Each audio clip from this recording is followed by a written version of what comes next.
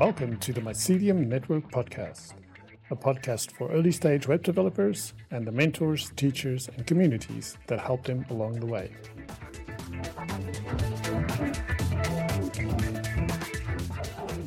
Hey, Nmesoma, and welcome to the Mycelium Network podcast. Hi, nice to be here. Thank you for having me. It's a huge pleasure. You were one of the folks that also reached out and put your hand up when I asked in the Chaos Community Slack, like, hey, is there any junior folks that want to talk on a podcast, share their story, their struggles, their joys, all this stuff. So I'm very thankful for that. But before we go into any of more detail, I'd love for you to just do an introduction about yourself, who you are, what you do, and give us a bit of your backstory. Okay, all right. So my name is Nmesoma Okonkwo. I'm from Nigeria. I'm a product designer with about 3 years experience, and I did not originally start as a designer. I did not study design in school. I studied microbiology in school, and after school I had to switch to design because while I was in school, I was already designing graphic design, logos, and all of that for small businesses. And so I'm someone who is very interested in research too. So I then figured that product design allows me to design and also be involved in research too. So that okay. I started to go into product design, and it's been amazing so far, and I won't have it any other way. So what aspects of research do you find interesting? What is it about research that gets you excited? Oh, so I really like that. I get to understand how people think, and I get to know that the way I see things, people don't see it like that. I get to see that that I might think okay, I might be I might be shown, let's say, a purple cup or a blue cup. Everybody won't see it that way because I see it as purple doesn't mean everyone will see it as purple. It allows me to see things from people's other users, their perspective. I get to empathize with them. I also get to understand why they see this thing the way they see it.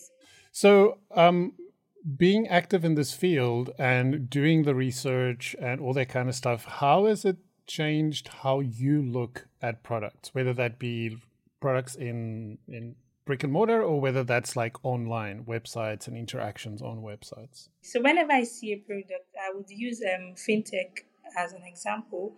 I would first of all I try to look at as a designer, when it comes to color, there are certain colors you do not use because people see certain colors as when they see a product has certain colors, they don't see it as authentic.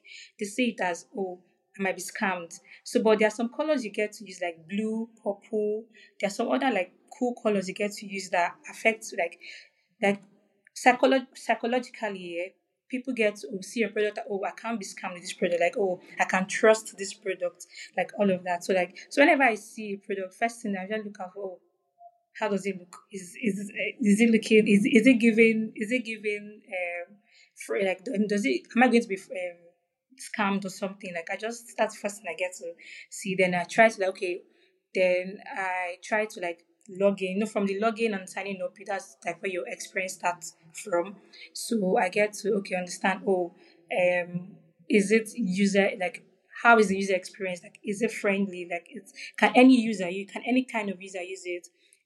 Speaking of any kind of user, I also try to. There are people who are colorblind, so you also need, can they also be able to use these products and all of that, and the steps involved in doing a particular task, carrying out a particular task, are they complex? Are they simple? Can anyone use this? So that's the way I see any product. Yeah, interesting. Yes, so accessibility is obviously a big factor here, and it goes beyond just the colors. It goes also to, can I use this if I can't use a mouse? Can I use this if I can't see? All these things, it needs to be taken into account, right? So it's quite so.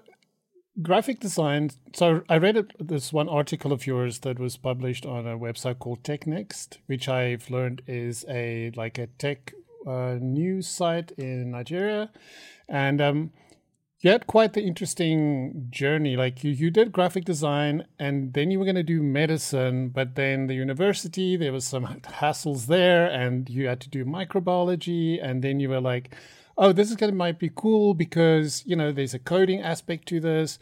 But then you kind of stopped the code because you needed to focus on your studies. And then later on, you came back to code. And then from there, you kind of fell into product design that you really enjoyed. How did you find that whole process of having to go through all of these different verticals?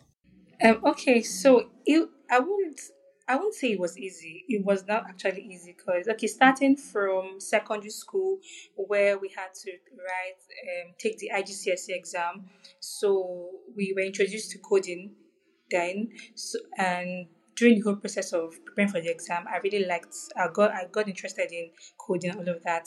So, but then after the IGCSE, I had to continue my academics, which was university.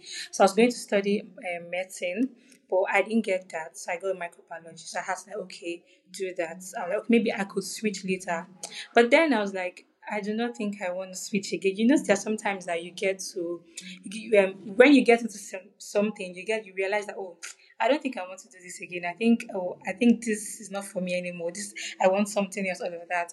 So it was when I got into school, microbiology, I I picked interest in graphics design, all of that. But I was using Canva as at then. So that was how I started, and I was assisting businesses, small businesses in school, come up with logos and all of that, flyers and posters and all of that. So I then got to know about product design, and as a microbiologist here, we get to do the research a lot, and I really find that like interesting. So like, oh, I also get to do research in product design. So why not? And I'm a fan of research, so I started to do that, and that's how I got into it. I'm a self-taught product designer, starting with YouTube and all of that. So that's how I got into it. Nice. So I know that I saw on LinkedIn, I believe it was, you shared a couple of videos where you were working in Figma. So you mentioned Canva, but then you've now transitioned it, I imagine, working in Figma. Is Figma the primary tool that you use on a day-to-day basis? Any other tools that you find helpful in this space? Any open source tools maybe that you found? Or do you think there's an opportunity there in open source maybe? Um, for me, I use Figma primarily because that's like made tool that most companies, most individuals use and all of that. But I started with Adobe XD. I had to switch to Figma because of career basically. And apart from Figma, I use Miro for the research where I get to like articulate my research and all of that. Then I also use FigJam, which is like a sister product of Figma. Yeah, and I also use for I think that's basically what I use for like then for usability there are other like the instruments tools sorry I use, and yeah, that's basically it for the main aspect of design. Do you use Figma in the research process? So, doing maybe quick mock-ups or user flows that you then invite people to have a look at or play with and see what their impression is? Oh, okay. So for no, I already mentioned that I use them FigJam. So FigJam is a sister product of Figma. You get to do like the whole research there. You could do your user flow, everything prior to designing, like the UI designing. You get to do that on FigJam. So that's what I use. Then I also use Miro, but Miro is paid. So that's why. So I also mentioned in the article was the fact that even though you yourself is still early in your career, you have stepped up as a mentor for others. So I would love to hear from you from two different perspectives. The first is how important is mentorship in general? And then why did you decide that you want to also stand up and say, hey, I'm here to mentor others?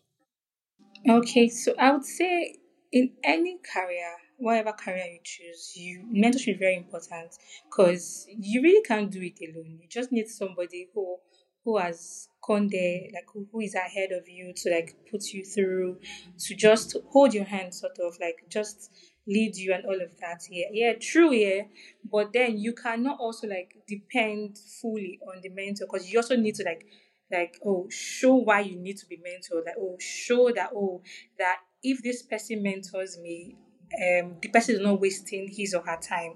Do you get? That's what I have to say about mentorship and mentees. Yeah, and so why I decided to go in and mentor people was because of my journey. I know that there are people who are trying to like switch careers, and maybe there are people who think that for me to go into product design, I have to like come. I should have studied computer science or computer related courses or product design in university and all of that. So I am doing this to let people know, people who are coming up, know that you really do not have to like study product design in uni. You don't have to study any computer related courses in uni. All like thankfully for tech here, like all you need is we need your determination. We need you to be like be sure that this is what you want to do, not that today and then there's no harm in saying I want to do this and tomorrow you're doing that. It's fine. At least that's part of growth here. You get to like try out things to know what you like and what you do not like and what you can cope with all of that. Yes, but whenever you decide to go into tech or product design, I just need people to know um, that that any career you want to switch from, it's possible. So that's why I'm doing this, and I am willing to hold people's hands and walk them through product design. Yeah, that's lovely. So essentially giving back because, you've helped people help you, so now you feel like it's your responsibility to Yeah, help. Yeah, no, same for me. I mean, that's one of the reasons I do this podcast and I have the community and everything. It's, I've had a lot of luck, but also a lot of hard work to get me where I am, and now I feel like it's my responsibility to give back and help others who want to do this thing. Because yeah, sometimes it can sound like you need to be some like super smart person, or you need to be this incredibly well versed in mathematics and these types of things, and it's like, no, it's not true. There's some areas of tech where it's good if you have a really solid mathematical background, but it's not each and every little job. I find it interesting that you mentioned that in tech having the university degree is not super important. It's good. It's fine if you could do that. And if that's something you want to yes. do, that's great. But it's not a requirement to get a job. Do you find that to be true in Nigeria where you live? Have you found this to be true globally? Or are you finding some areas where it's harder, where people are like, we really want to see those credentials? Oh, okay. For me, I would say that tech, your work just shows like speaks for you. Your work speaks for you. You know when you apply for a job, the whole interview phases, and there might even be a stage where you might like you'll be given a task to do and all of that. So when you carry out those tasks, like they get to know if you really can do this. So even if you study that course in university and then you apply for a job, and then when you are given the task or when during your interview stage of it, you are not able to show for it, that then I do not think companies will hire you because you studied product design in uni and all of that. Your work will definitely show for you because that's how tech is built here. So and also yeah, even though I'm saying that you do not have to study, but you also need to take professional courses because you never stop learning. You for every year of experience you gain, you need to like you need to acquire more. You need to show okay, when I say I have 3 years experience in product design, or when people see my work, like is it what like would they ever believe that I truly have this years of experience? Because as a product designer, you get to grow like every year. You like start like as a beginner. You might not really be involved in system design and all of that. But as you grow, as you get like second year, third year, you should start designing like design system, be involved in things like that. So and then you cannot just okay, you cannot get to know that by not acquiring certifications and taking courses like about it, like those areas, all of that. So that's what I have to say. Yeah. So how have you found finding resources to learn? And then also, I mean, if you want a certification, if you feel that's something you need, have you found those things to be accessible for people in a developing country like Africa, or have you found that there's been certain blockers to that, maybe financial, maybe just purely access to these things? I would say I want to speak for product design. In certain areas, um, I really do not think it's accessible like that. Okay, for areas like research, yeah, yeah, there are lots of courses on research and all of that.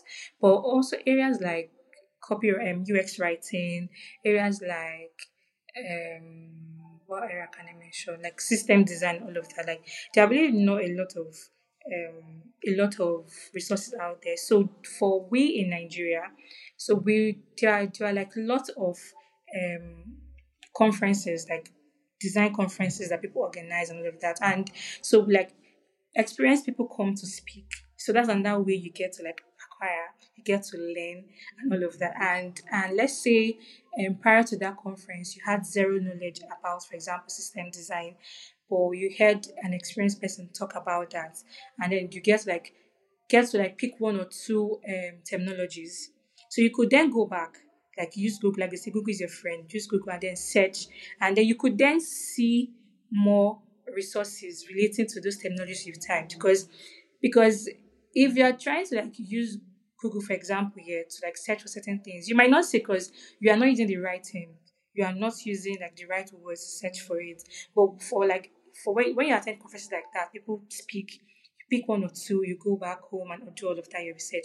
You find more and like that. And through your own research, you could okay, the next time you might not be the one speaking, and then you might not be the one helping other people to like that's the way it is. Like it goes round. Yeah. So it sounds to me like the challenge is essentially having that grounding in a specific topic. So you understand the topics and you understand the terminology that's used, so that when you then do your research, you know what to actually search for.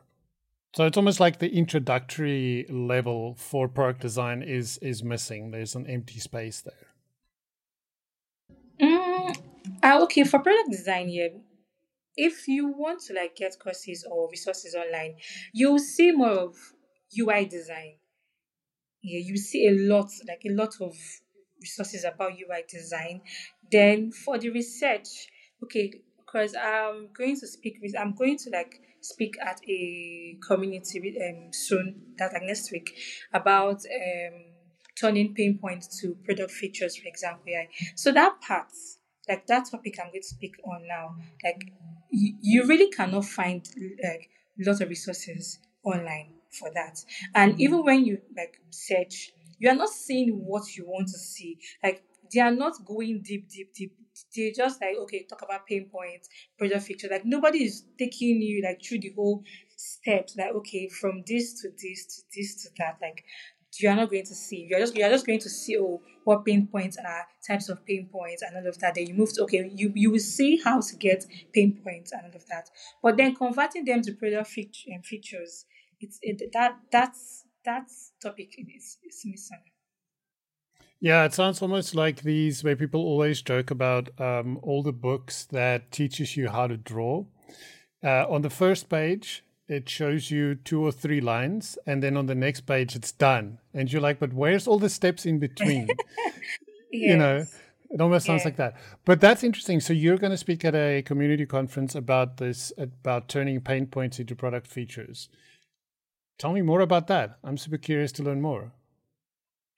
Okay. So okay, I would say okay, what this topic is basically going to like be about would be that as a product designer here, you know that oh, we are focusing on users, true, but you also cannot neglect the organization's like the organizational needs and like goals and all of that. So whenever and so I'm trying to tell people that, oh, in as much as you are putting users like making your design users at the center of the design, yeah, all of that, you also cannot neglect the organization, their goals and all of that, because you can't listen to every user's pain point, because some of them will cost your company a whole lot if your company is not there financially and all of that. So like that's why I would like talking about all of that. So when you're trying to pick out and turn that pain point to like solution, there's what I talk about the prioritization grid, where you get to like determine if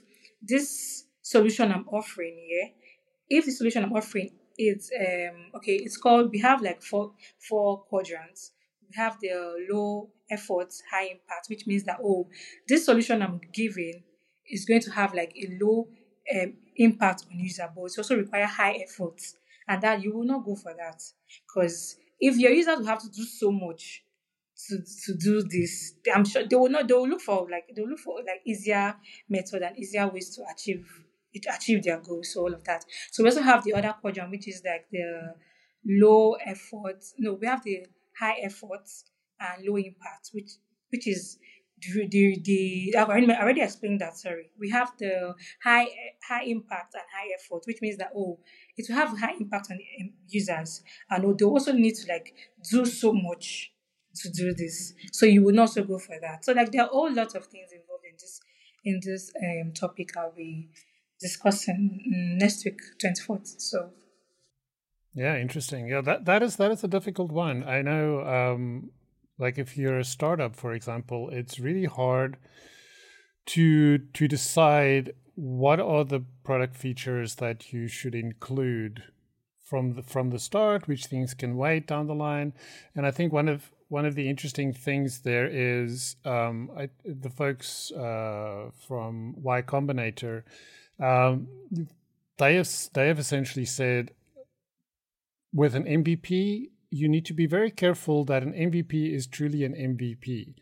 And yeah, actually, what defines an MVP is that you would be okay with taking that work and just throwing it away. It's not going to bother you, because otherwise it's not an MVP. If you're so bought into it and you're so kind of in love with it, then it means you've spent too much time refining it, right? You need to like get the thing working and then get it in front of people. That's the most important thing, because you need to understand whether people actually find this product or the solution you're trying to offer. Do they actually find it useful, or are you missing the point entirely? So you don't want too much effort in there. So I think that talks to you where you say, like, you definitely don't want to focus on the high effort things. You want to see like what is kind of low effort but can have a medium to high high impact on my impact. end users. Yes, yes, yeah. So also, I also believe that here for startups here, depending on your financial level, because there's no way as a company like you are going to spend money, like you're going to spend money to get to users, for users, like the whole process, like money is involved. And so I also feel that there are certain features or product that you do not just launch at the beginning. You wait till like you have like you attain a certain financial level before you're able to like, oh, release certain features and all of that. Because if you get to spend so much and you're getting little in return, it's going to close, like it's going to shut down. And what's the point of a startup if you are not also making money from it? Yeah, no, true. I mean, yeah, people do a business primarily, generally, to make money. So, yeah, yeah.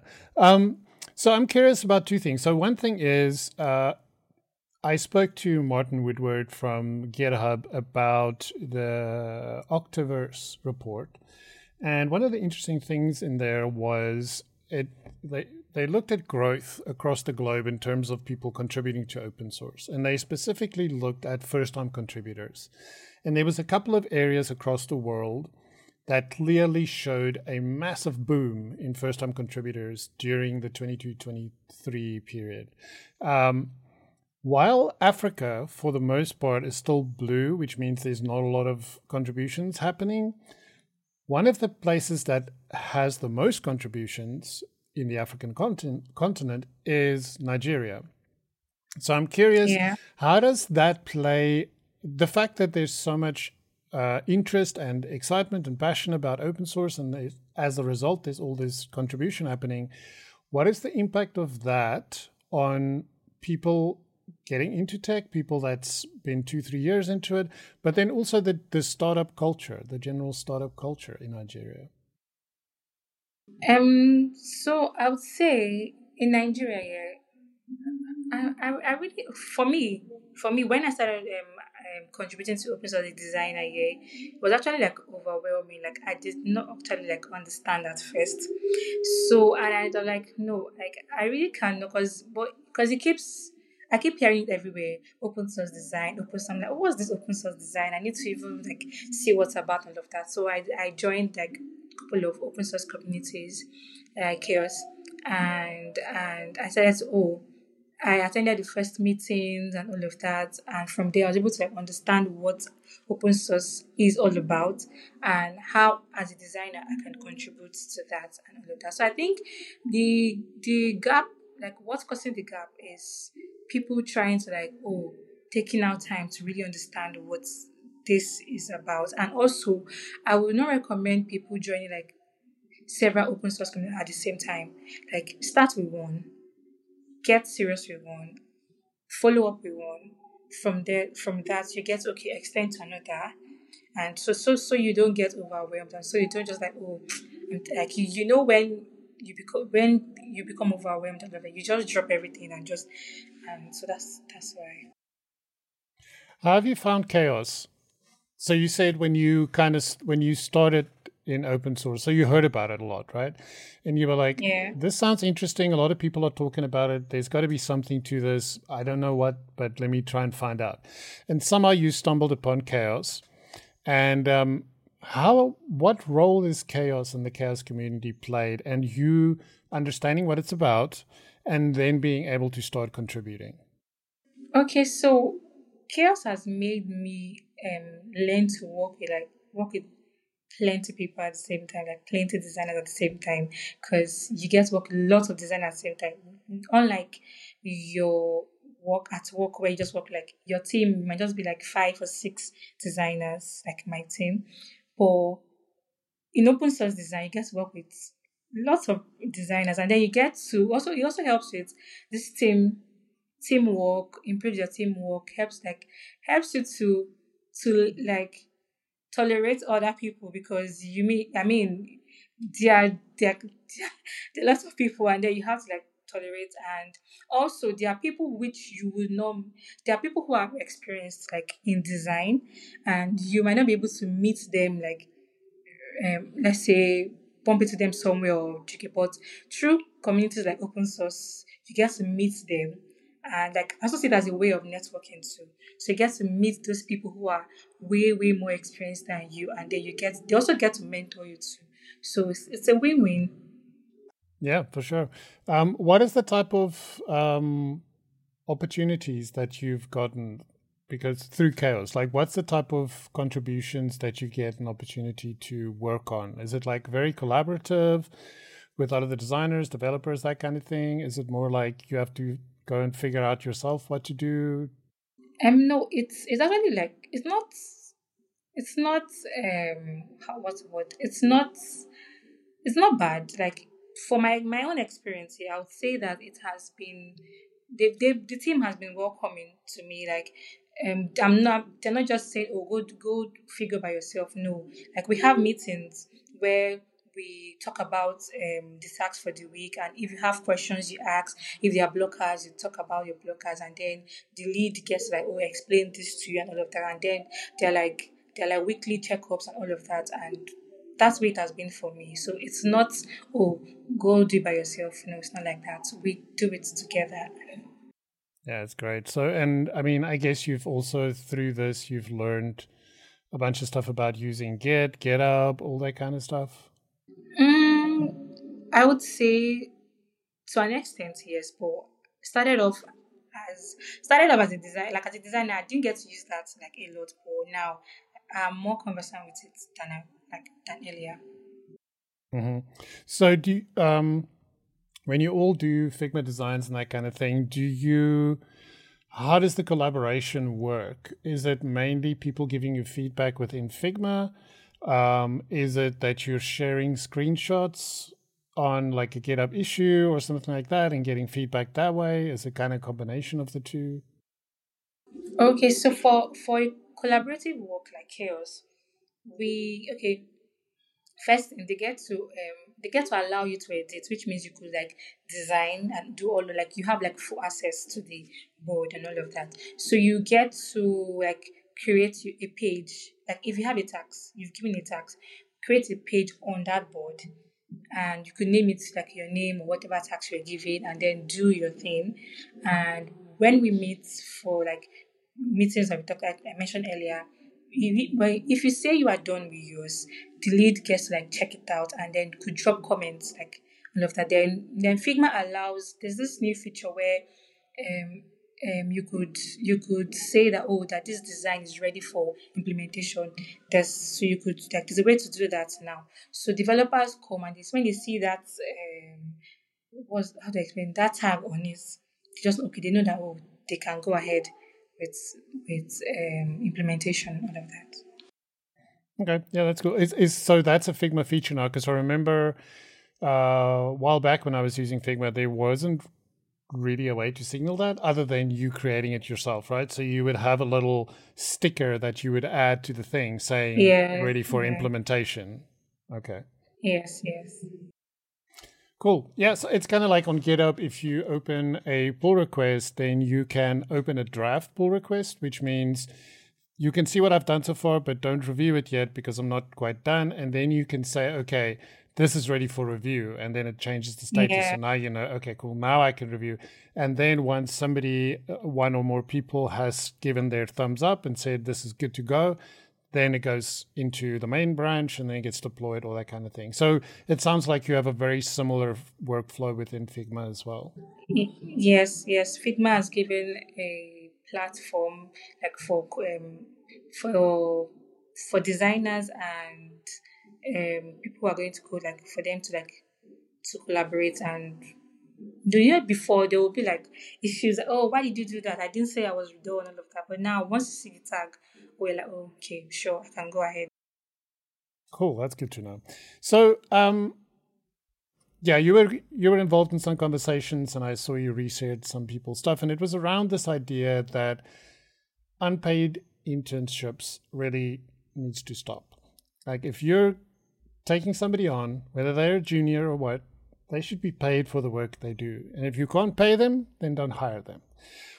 What do you think about that? Because it is a bit of a double-edged sword, right? How do you get experience if there's no internships? If nobody pays you, then how do you feed your family? How do you feed yourself? How do you take? So it's a hard balance. But I do get the fact that if you're giving up some of your time and knowledge, you should be compensated for that.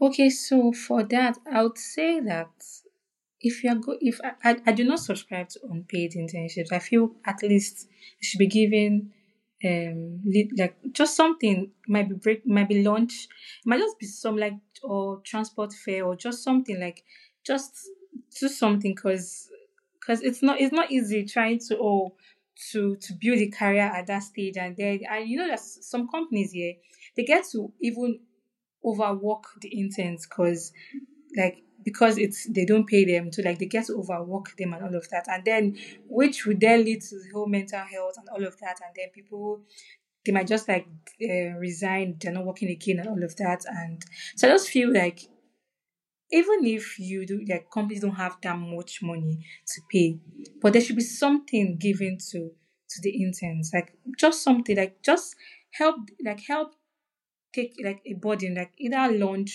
tea fare, like just something just do for them. That's the way I see it. Yeah.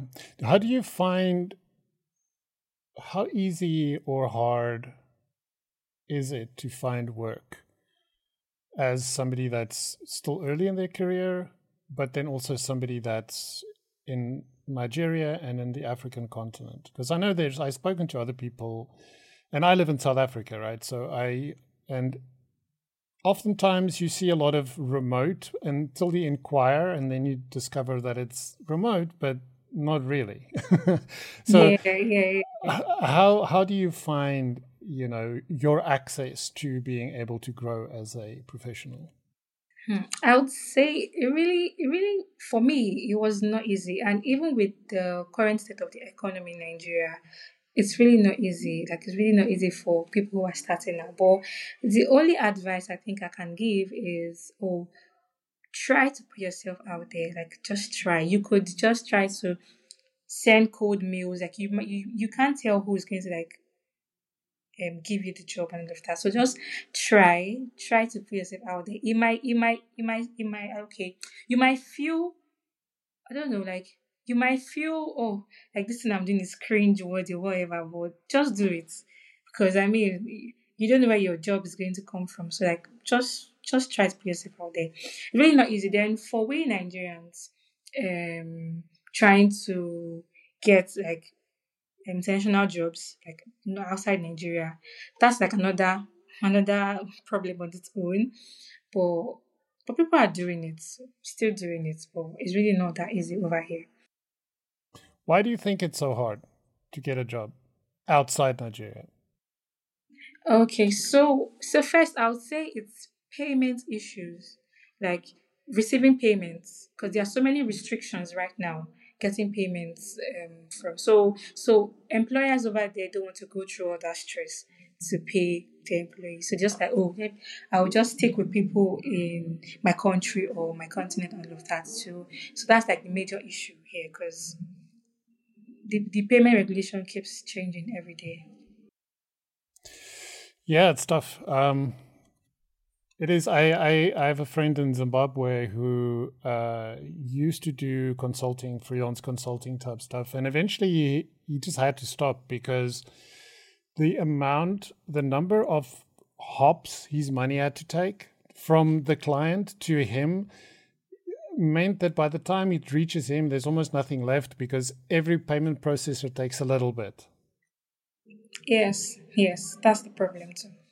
Yeah, and then he sat with the additional problem where, for some unknown reason, people expect him to be cheaper than the same person doing the same job in the US, right?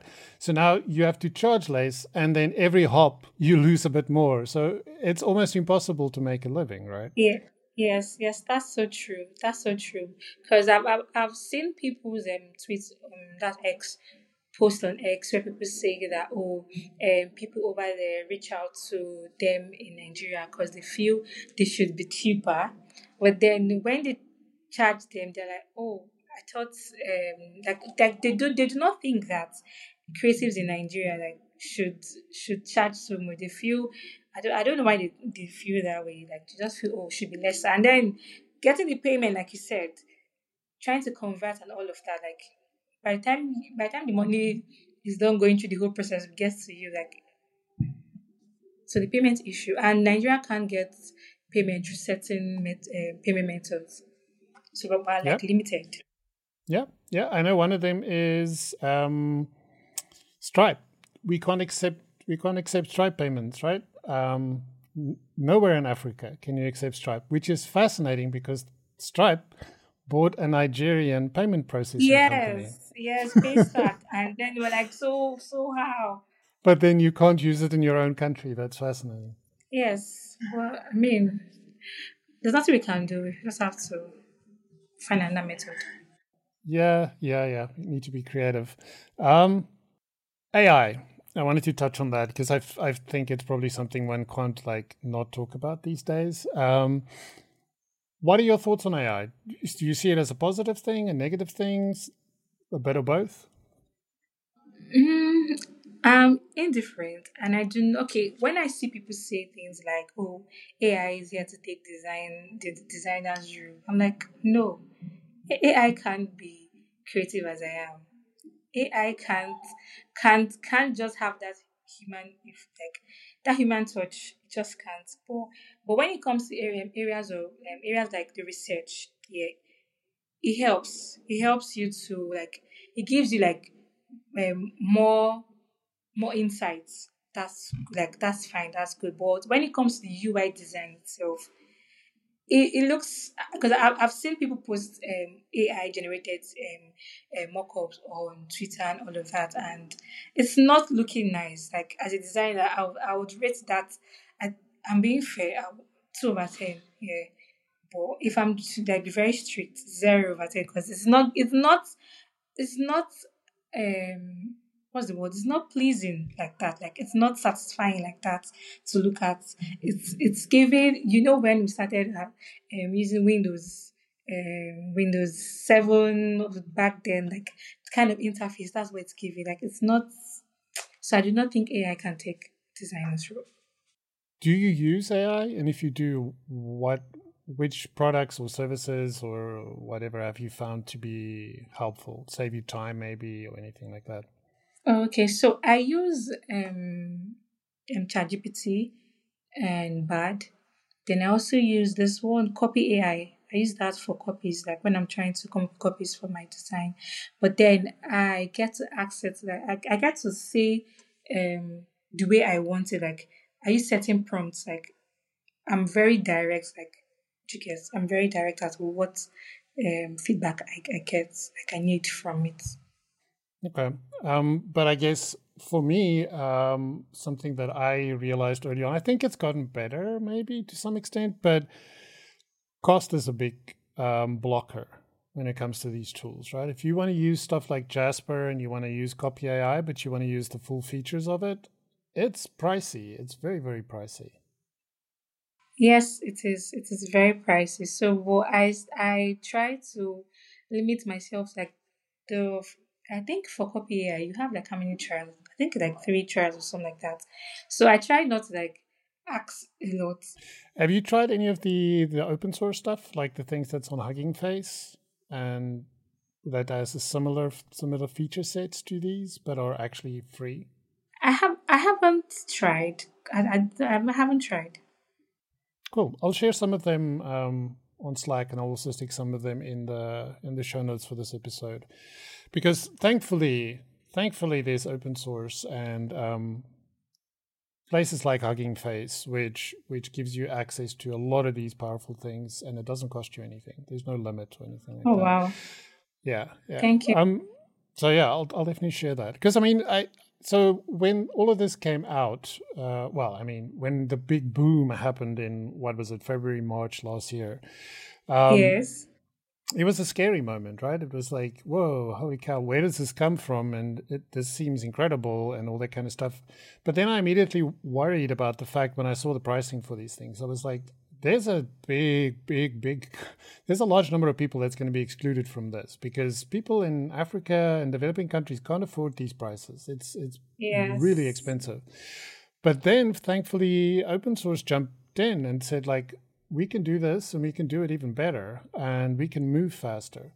So I'm thankful that that's happening. And yeah, I'm thankful open source exists. I think it's opening the doors for a lot of folks. And that's why I'm always dismayed when I see Africa being one of the continents with the least amount of contributions. I understand why that is. I understand it's very practical reasons why that is. But it would be great if we can find a way to improve that situation, because I do think it can open up a lot of doors for us. Yeah, actually, I think so too. Cool. Well, this has been a great conversation. I think to close it out, how can people find you and support your work?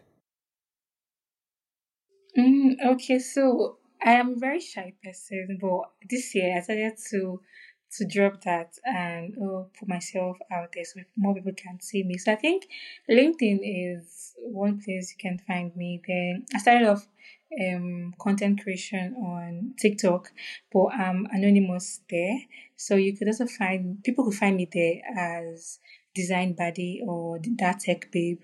So that's like the two places you can find me. Then for Instagram, I'm still trying to build the page, but it's still the same design.